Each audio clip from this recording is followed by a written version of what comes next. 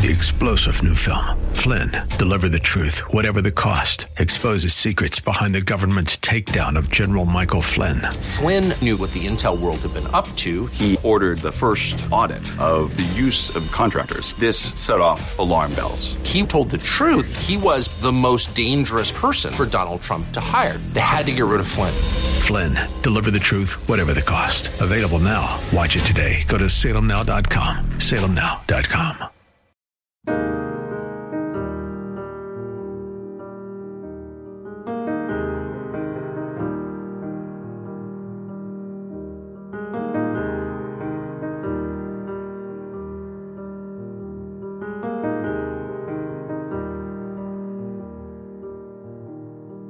Great is thy faithfulness, O God my Father. There is no shadow of turning with thee. Thou changest not, thy compassions, they fail not. As thou hast been, thou forever wilt be.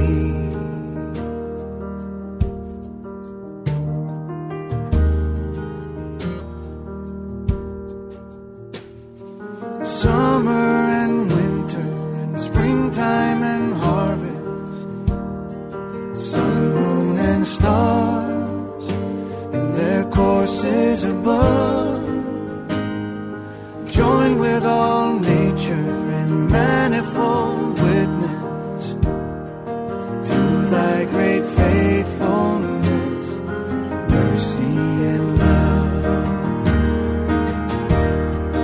Great is thy faithfulness, great is thy faithfulness. Morning by morning, new mercies I see. All I have needed, thy hand hath provided. Great is thy faithfulness, Lord, unto me.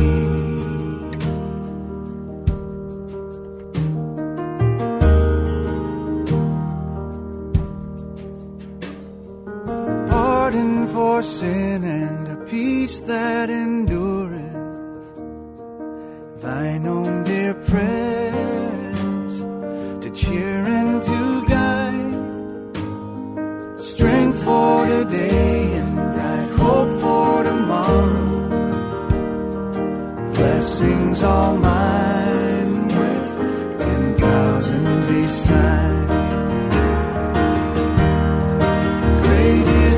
Faithfulness, great is thy faithfulness. Morning by morning, new mercies I see. All I have needed, thy hand hath provided. Great is thy faithfulness, Lord, unto me.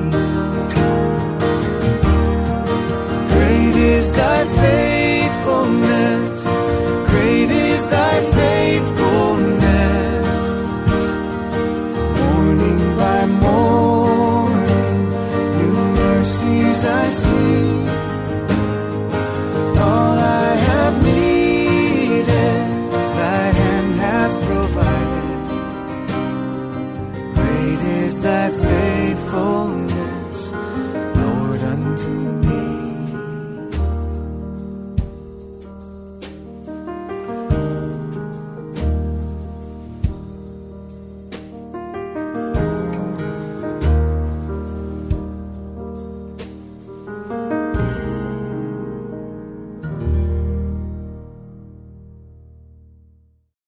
Faithfulness and righteousness. Let's pray. Lord, we come today as Americans, as a part of our culture, and we see the devourer coming against this land.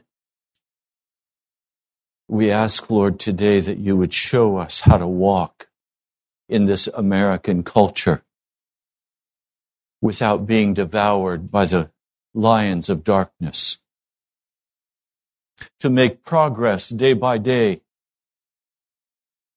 toward that celestial city, Jesus. Come and minister to our hearts now. Teach us your word. I pray in your holy name. Amen. In the book of Ephesians, chapter 1, you have an outline of all of the blessings of God. Each thing that he has done for us is enumerated in that first chapter. It tells us that nothing has been withheld from us, that every gift of God to save our souls has been given to us. Then he begins to pray. When I listen to a person pray, I know who they are. When we pray, we reveal our heart. Verse 17. I keep asking that the God of our Lord Jesus Christ, the glorious Father, may give you the spirit of wisdom and revelation so that you may know him better, or so that you may be more intimate with him. I pray also that the eyes of your heart may be enlightened, in order that you may know the hope to which he has called you, the riches of his glorious inheritance in the saints, and his incomparably great power for us who believe. Now, this is not a very interesting prayer to we who are Americans, because we're so fat and so well fed, and we've consumed so much of our culture that we often come and we're not hungry. So he's praying that God would feed us and that we could understand what's being offered on the table. But often have you ever done this, gone to a smorgasbord? Eaten your fill, and then you suddenly see new trays of food coming out. Do you rush to see what the new food is? No. You're full. In fact, the aroma of the new food coming out turns you away. And you say, come on, guys, let's get out of here. Because you're full. Americans are full. We live in a culture of excess. So it's very hard for us to understand. Let me put it this way. If a young person grows up and mom and dad give them everything is given to them. They're allowed to sleep in as late as they want to sleep in.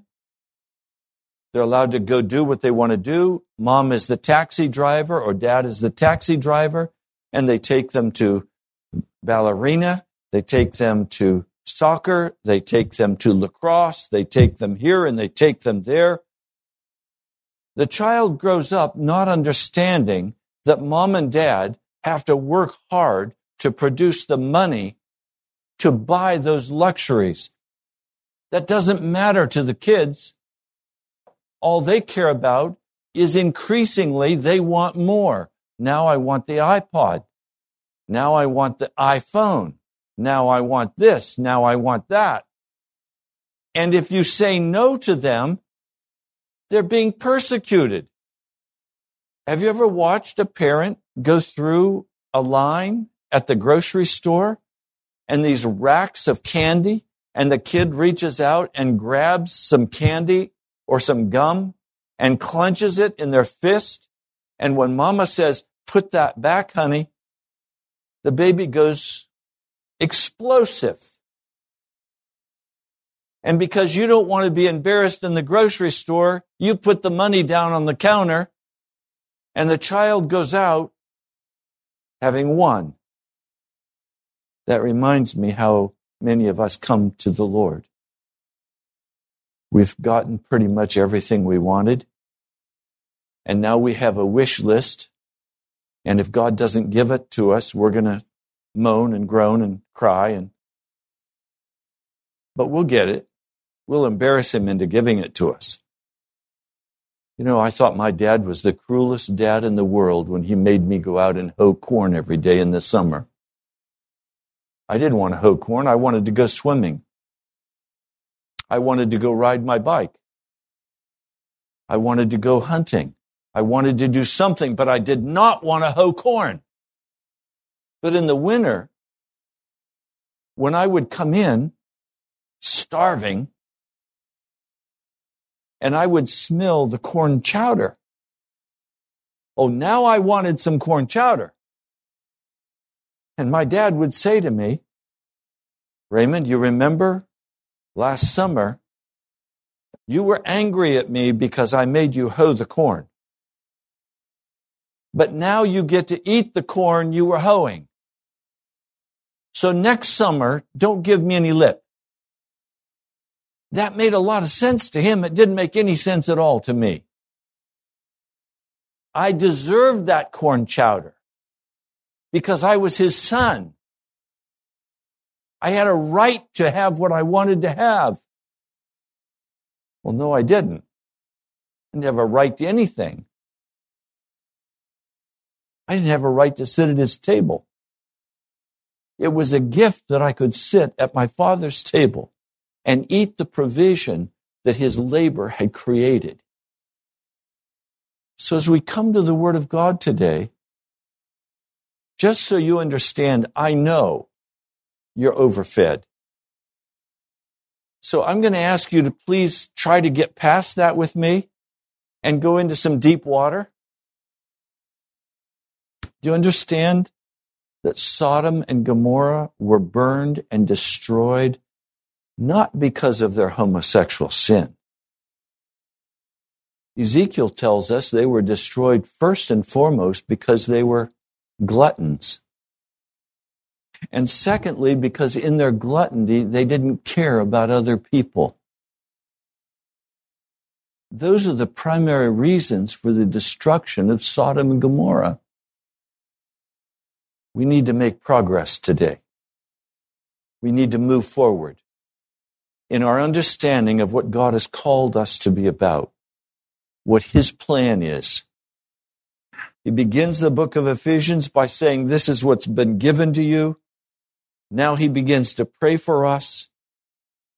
And then the last part of chapter 1, he tells us in verse 22, and God placed all things under his feet and appointed him to be the head of everything for the church, which is his body, the fullness of him who fills everything in every way. The heart of God is about creating a church. It's about creating a family that we can be a part of. Now, because of the luxury of our day, if I were to say to you, how many of you belong to Wegmans? You wouldn't raise your hands. I don't belong to Wegmans. I go to Wegmans. If I were to ask you, how many of you belong to LA Fitness? Well, I don't belong to LA Fitness. I go to LA Fitness. And I'm blessed to pay $5 a year. I can't afford to go anywhere else. It's a place I go. How many of you belong to the National Prayer Chapel? Or is it a place you go? God's not interested in creating a place where you go. He's interested in creating a place you belong to, a people who belong together, who no longer think of themselves independent or separate from that body. Chapter 2, he begins to deal with the spiritual reality of our hearts. Verse 1, as for you, you were dead in your transgressions and sins, in which you used to live in when you followed the ways of this world and of the ruler of the kingdom of the air, the spirit who is now at work in those who are disobedient. All of us also lived among them at one time, gratifying the cravings of our sinful nature, following its desires and thoughts. Like the rest, we were by nature objects of wrath. But because of his great love for us, God, who is rich in mercy, made us alive with Christ. Are you alive in Christ? Or are you still dead in your trespasses and your sins? And where are you in that journey out of darkness into the light? Can you identify where you are on that journey? Have you made a covenant relationship with God saying, I totally give myself into your authority and into your power. Do with me as you wish. I belong to you, Jesus. I no longer belong to myself or to any other place. I belong to you, Jesus. You are my Lord and my Savior. Now exercise your royal authority over my life. Have you taken that posture yet? Some of you, you gently nod your heads. And others of you just look down. I know what that means, and so do you. It's well that we identify, for reality's sake, where we are in that journey. How do you know if you're making progress if you don't know where you're at? You have to have a clear understanding. This is the progress I've made this far. This is the covenant I've made with God to come this far. Now, what's the next step of progress you need to take in your walk with Jesus? I wish I could come to each one of you individually with a mic and say to you, what is the next step you need to take with Jesus? Would you be able to identify that step? And are you prepared to take it? And some of you are shaking your head no, because you're a fat, well-fed American. And you think you've got it made in your place and in your way. You understand when I say a fat American, I'm talking about all of the luxuries our culture provides for us. You understand when America's culture was agrarian, all of us would have been spending most of our time working in the fields. But today, I would guess that not one person in this house works in the field anymore. Oh, you may work as a mechanic, you may work as an auditor, you may work as a computer IT person, you may work with your head,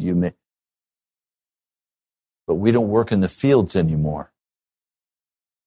We have a freedom to turn our thermostat up and warm the house up.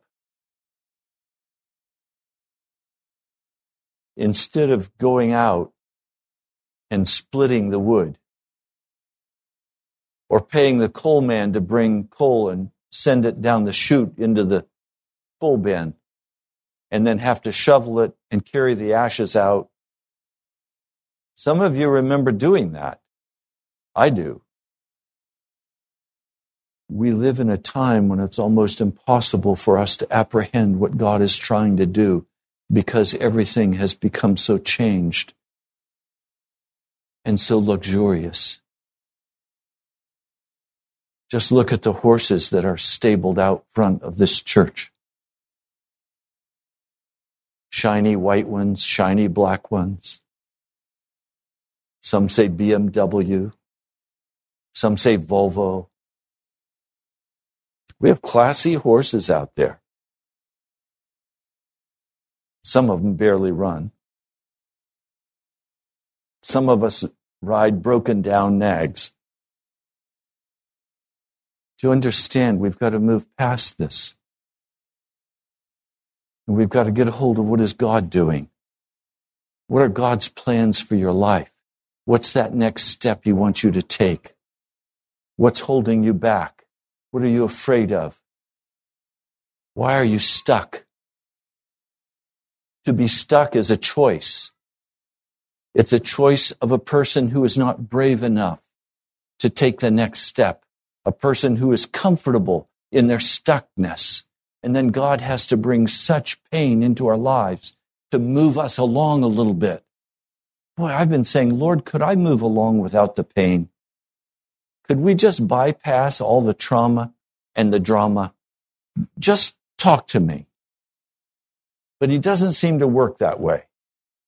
No, I don't seem to work that way. I think it's me. I don't think it's him. And by some of your smiles, I can tell you think it's you too. Chapter 2 begins to speak about what God has done in us and for us. And he talks about, in verse 21, in him the whole building is joined together and rises to become a holy temple in the Lord. And in him you two are being built together to become a dwelling in which God lives by his Spirit. God wants a church where he can live in that people, in his Spirit, by his Spirit.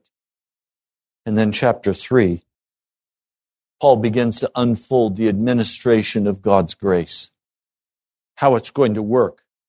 In verse 10, his intent was that now through the church, the manifold wisdom of God should be made known to the rulers and authorities in the heavenly realms.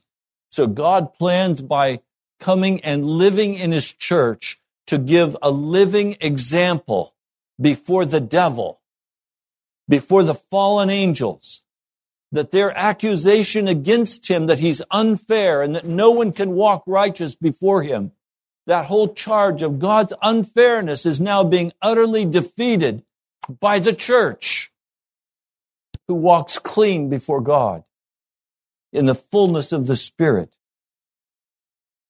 That's what God is doing. That's why Jesus has not come back yet.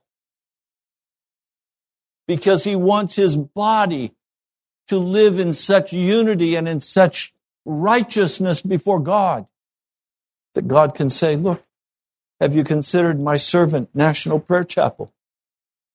And the devil may say, yeah, look at their luxury. Why don't you give them some trouble? Let me trouble them. Then we'll see what they do.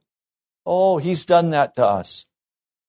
And then in verse 14, he finally begins to kneel before God and cry out for what is truly on the heart of Paul and on the heart of God. For this reason, I kneel before the Father. This is Ephesians 3, verse 14. For this reason, I kneel before the Father, from whom his whole family in heaven and on earth derives its name. In other words, he's the husband. And we've changed our names. Instead of being servants of the devil, we're servants of the Most High God. We're called by his name. I pray out of his glorious riches he may strengthen you with power through his Spirit in your inner being. You understand, everything I'm saying to you today is about your inner being. You make all the choices in your inner being. And if those choices are based on what will make you comfortable, you will make the wrong choices. If you make your choices based on how to keep the peace with unbelievers, you will make the wrong choices. And so Paul, knowing this, is saying, look, I'm praying that your inner being will be strengthened so that Christ may dwell in your hearts through faith. And I pray that you, being rooted and established in love, may have power together with all the saints to grasp how wide and long and high and deep is the love of Christ, and to know this love that surpasses knowledge, that you may be filled to the measure of all the fullness of God. He wants us to understand the love he has for us, and he wants us to be filled with his fullness. I want to show you a story. I've been doing a lot of struggling with King David and King Saul. And I just have to tell you a very interesting dream I had last night. In my dream, I was in a throne room, and there was a king sitting on the throne. And he beckoned me to come forward. Now, he was not dressed like I'm dressed. I was dressed in this suit. He was dressed in royal robes. I approached the throne. I did not kneel down. I did not bow. I did not acknowledge him as my king. But I immediately recognized him. I knew I was in King David's throne room. I did not say a word. He had a very piercing but kind look on his face. And he said to me, "The Lord commands you to walk in righteousness and faithfulness." And I woke up. I couldn't go back to sleep. I knew that was the word of the Lord. Walk in righteousness and faithfulness. As I tried to think through and understand that dream and what the significance of it was, I began to see again the reality that it's not enough to be righteous. And it's not enough to be faithful. We must walk in both. Righteousness means innocence. And faithfulness means we keep doing what God called us to do. A young man called me yesterday. He said, "I will not be in church on Sunday." I said, "Why?" He said, "I'm going to take a break from Jesus." I said, "Why?" He said, "Because I have been walking with Jesus. I've not been going to wicked places. I've done everything I could to be righteous before God. And He has not answered my prayers. He has not delivered me. He's not done what I've asked Him to do. And you've prayed for me, and He hasn't done what you've asked Him. So I'm taking a break from Jesus."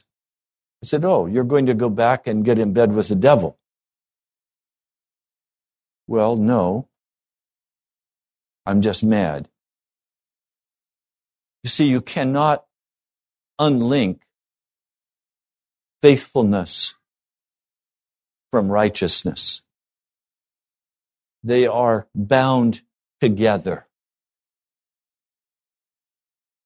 I said to him, "I do not serve Jesus because of what He's going to do for me.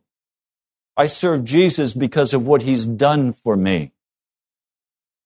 He died on the cross for my sins. He made a way, opened a way for me to enter into the heavenly realm. So it doesn't matter to me what He gives or does not give in the future. He's given me everything in the past. He's demonstrated to me His great love for me.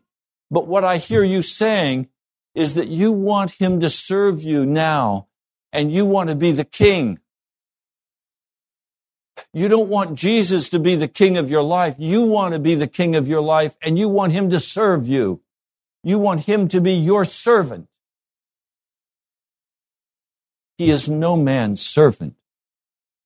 He will either be your king or you will be cast out. And you will be ruled over by the devil. You cannot delink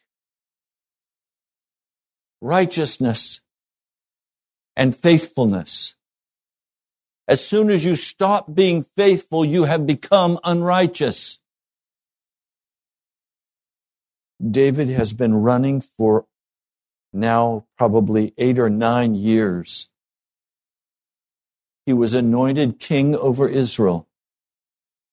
Then he was put under a mad king, an insane king, a king filled with a demon spirit.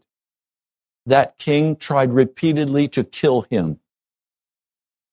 He was driven out into the wilderness, and King Saul would pursue him with 3,000 chosen soldiers. He had to eat the roots of the ground. He had to scramble to try to hunt some kind of game. He tried to set up his camp, and in the midst of all of this, he had to run. He was fleeing for his life. Saul wanted to kill him. But he was the anointed king of Israel. And he was faithful to the Lord. He did not give up. He ran and he ran and he ran. And finally, other men began to come and run with him. They were the complainers. They were the malcontents. Oh, he was punished. He was beaten. He was driven through the wilderness. He was mutilated. And the men, as they came to him, I'm sure they could barely recognize David because his whole personality had been changed. He was no longer the laughing boy who killed that giant. He was now a beaten man, running, terrified. And finally he gave up. He gave up. Because after 9 years of running, he finally decided that this would probably be his destiny for the rest of his life. I understand. Have you ever gone through such tribulation that you finally say, I might as well make peace. This is my life. I'm always going to be running. I'm always going to be overworked. I'm always going to be short of money. I'm always going to be in this painful place. I'm always going to, always. And finally say, I give up. I'm done. I'm done. That's what David did. He was so beat up, so exhausted, so tired of running, that he said, look, Saul's going to kill me. I'm not the king. What was that foolish anointing that God gave me? That Samuel came pouring oil over my head. He must have missed God. I'm done. Have you ever been done? Where you just say, I've had it. That's enough. I'm out of here. I've put up and I've put up and I've put up and I can't do it anymore. That was King David. We find it in 1 Samuel 27. David thought to himself. Remember? Saul thought to himself. It is so dangerous when we begin to think ourselves separate from the Lord God of heaven. He began to think. One day, I'll be destroyed by the hand of Saul. The best thing I can do is escape to the land of the Philistines. The Philistines were the sworn enemy of Israel.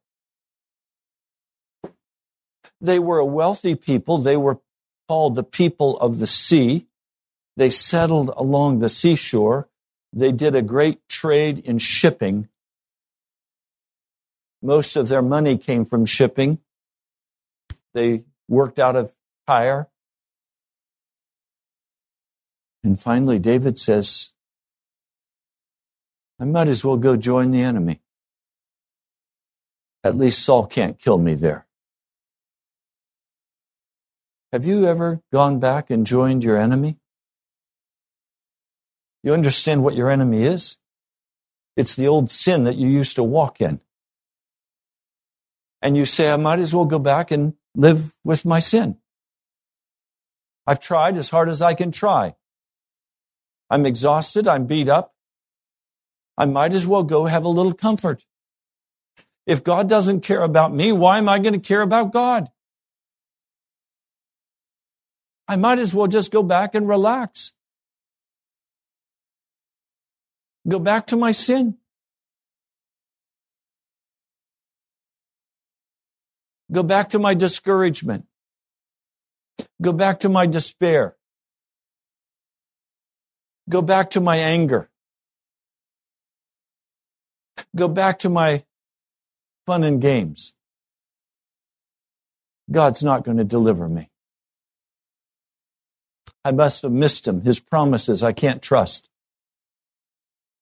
He hasn't done for me what he said he'd do. So David goes to one of the rulers of the Philistine armies. And he makes peace with them. And they give him a city, Ziklag. And now he takes his men and they settle into Ziklag. And then the Philistine army gathers for a war against Israel. And David joins the Philistine army and marches to fight against Israel. But the commanders of the army say, we don't want David and his 600 men here. In the midst of this war, they're going to turn against us, and it is said of him, he killed 10,000. David's saying, no, I'll show you what I can do. I'm going to go fight him.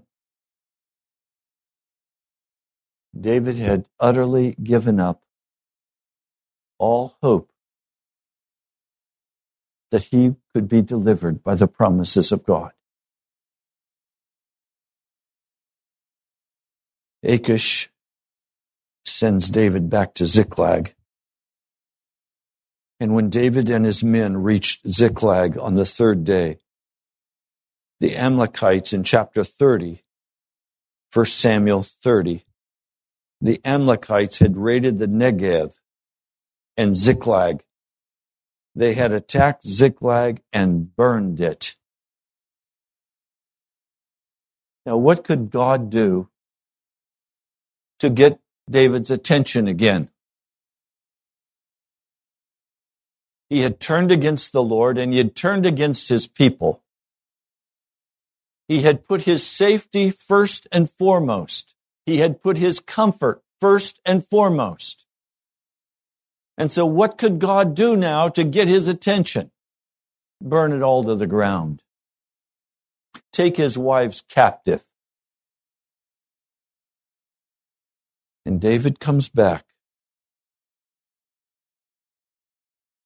In verse 4, so David and his men wept aloud until they had no strength left to weep. In other words, David has endured so much. And he finally says, look, I'm going to reach out and try to create for myself a little bit of comfort. He was utterly disappointed. He was heartbroken. He'd lost everything that he'd wanted all of his life. He had been utterly cast off. He was treated in an evil manner by the children of Israel. He'd given up hope. And so what does God do to get his attention? Burns down his little comfy cave. Has God ever burned your comfort cave down? I want you to know that that's what he'll do. You see, we let go of God a lot easier than God lets go of us. Because God loves us with such compassion and such care. God does not love us in order to get something from us. He loves us to give us something. We usually love to get something. God loves to give something. And so here are these 600 men, exhausted, angry, bitter, and their wives and children are taken captive. And for all they know, they've been killed, raped, and they are just, now they are at a total end. Thought David was an end when he went to the Philistines. No, now he is at the end. He's lost everything he treasured. He is utterly stripped now, even of his wife and his children. He has lost the last thing that a man can afford to lose. The wife and children he loves. And he has no hope. All he can do is sit and weep. And then his ears perk up. He begins to hear some of the troublemakers in the camp saying, let's stone David to death. It's his fault. So now even the men he has run with are turning against him and saying, let's kill him. Let's stone him to death. David has come to the absolute end of his strength, of his courage. He is utterly beat up. He is rejected by his people. And now he sees that he has been rejected by even his 600 chosen warriors. He's lost his wife and his children. He has nothing left to live for. And then this phrase, but David found strength in the Lord his God. So when David is finally brought to the complete crushing, the grace of God rose up in his heart, and he began to find comfort in the Lord God of heaven. Now, how does that happen? It's such a mystery. You would think that he would have raised his fist and cursed God and died. You think that Job would have raised his fist against God and cursed him and died.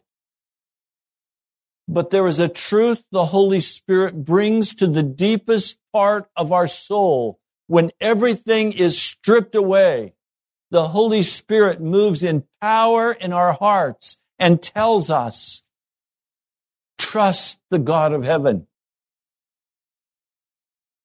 Now we can be angry with God. We can run from God. But the call of the Spirit in the inner being, remember, Paul was praying that they would be strengthened in their inner being. When God comes to us, he strengthens us in our inner being so that we can turn to him and say, I will find comfort in my God.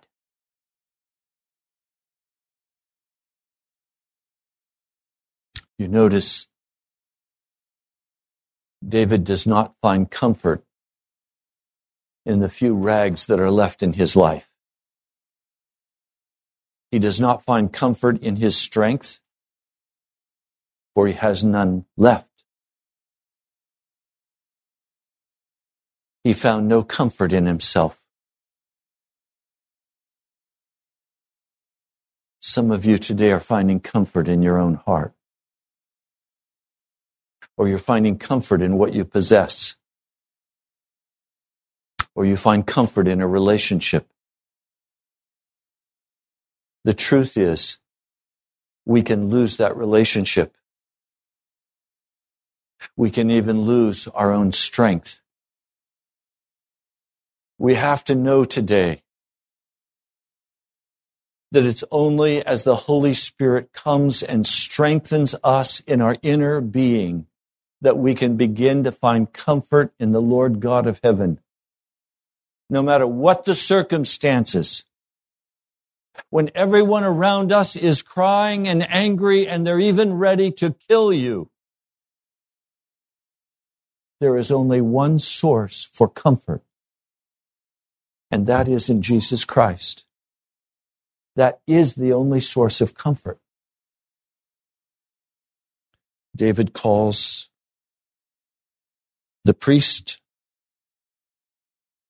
He inquires of the Lord, shall I pursue this raiding party? Will I overtake them?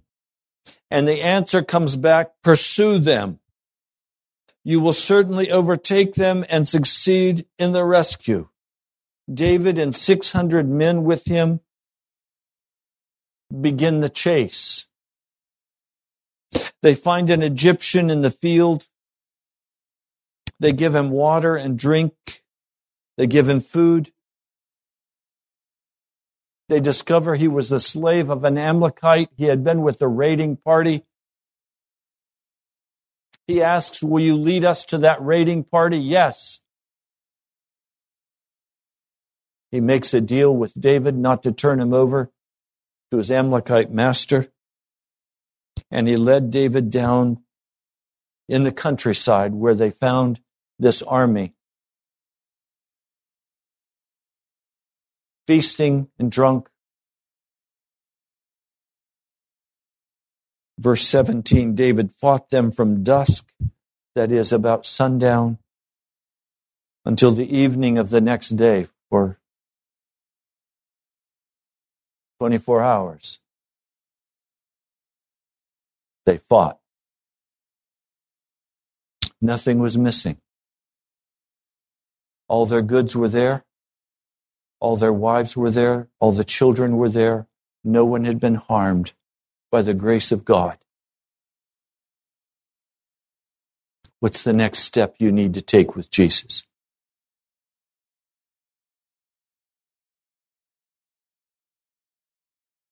What's that step of progress? It may be you need to take comfort in Jesus. If you're broken and angry, you need to take comfort in Jesus. If you're full of the things of this world, so you have no hunger for God, your next step is to go on a diet. Stop eating the food of Sodom and Gomorrah. What is the next step you need to take? Paul's prayer is for you, to strengthen you in your inner being, in the innermost part of your heart, so that you will decide to walk in innocence before God and to be faithful to God and not cast him off. Now, I don't live in a Pollyanna world. I know how difficult times can be. But in the midst of that difficulty, instead of allowing our hearts to join the Philistines, remain faithful where God has called you and let him be your protector and your guardian. But I do have to ask you, have you already gone and taken comfort with the Philistines? Or are you going to walk holy before God? Righteous and faithful. You know what I mean by faithful? You don't stop. You don't turn aside. You don't give up. You trust in the Lord. You find your comfort in the Lord. Lord Jesus, I don't know how to break the iron grip of American culture upon your people. Lord, that grip has been so tight on all of our lives that it's almost squeezed from us the last vestige of righteousness or faithfulness. Lord, I'm asking in your mighty name, would you show each one of us today the next step we need to take and give us the inner strength in our inner being to take that step? Would you call us forward? And in your great mercy, would you stop the downward drift of our hearts and call us to higher ground? Lord, would you bring about any circumstances necessary in our lives that we would find our comfort in you alone? Thank you, Jesus. I pray in your holy name. Amen. Thank you so much for joining us. You've been listening to Pilgrim's Progress, brought to you by the National Prayer Chapel in Woodbridge, Virginia. Come join us at nationalprayerchapel.com. God bless you. We love you. Now unto him who is able to keep you from falling and to present you blameless before the presence of his glory with great joy, with great joy. Now unto him who is able to keep you from falling and to present you blameless before the presence of his glory with great joy, with great joy. To the only God our Savior, through Jesus Christ our Lord. To the only God our Savior, through Jesus Christ our Lord, be glory and majesty, dominion and authority, before all time and now and forever, all time and now and forever, all time and now and forever.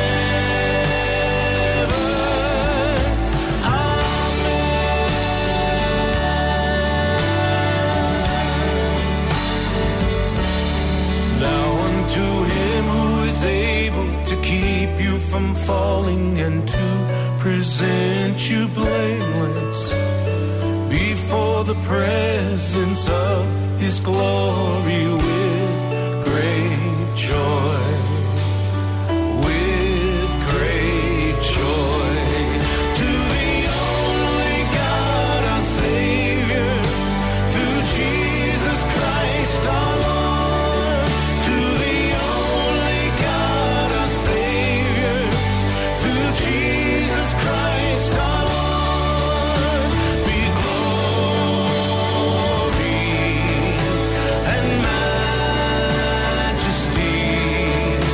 dominion and authority, before all time and now and forever, all time and now and forever, all time and now and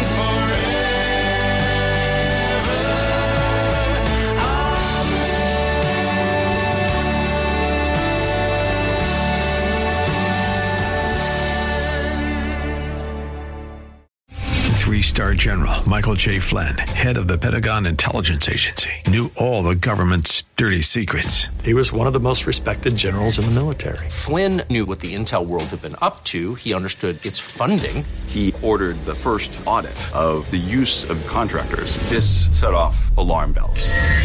The explosive new documentary, Flynn, deliver the truth, whatever the cost, uncovers the facts behind the scandal. Flynn told the truth. He was the most dangerous person for Donald Trump to hire. I find out the worst enemy that I'm going to face in my life is right here in America. They took my assessment and they wanted me to change it. And I was like, I'm not changing it. They had to get rid of Flynn.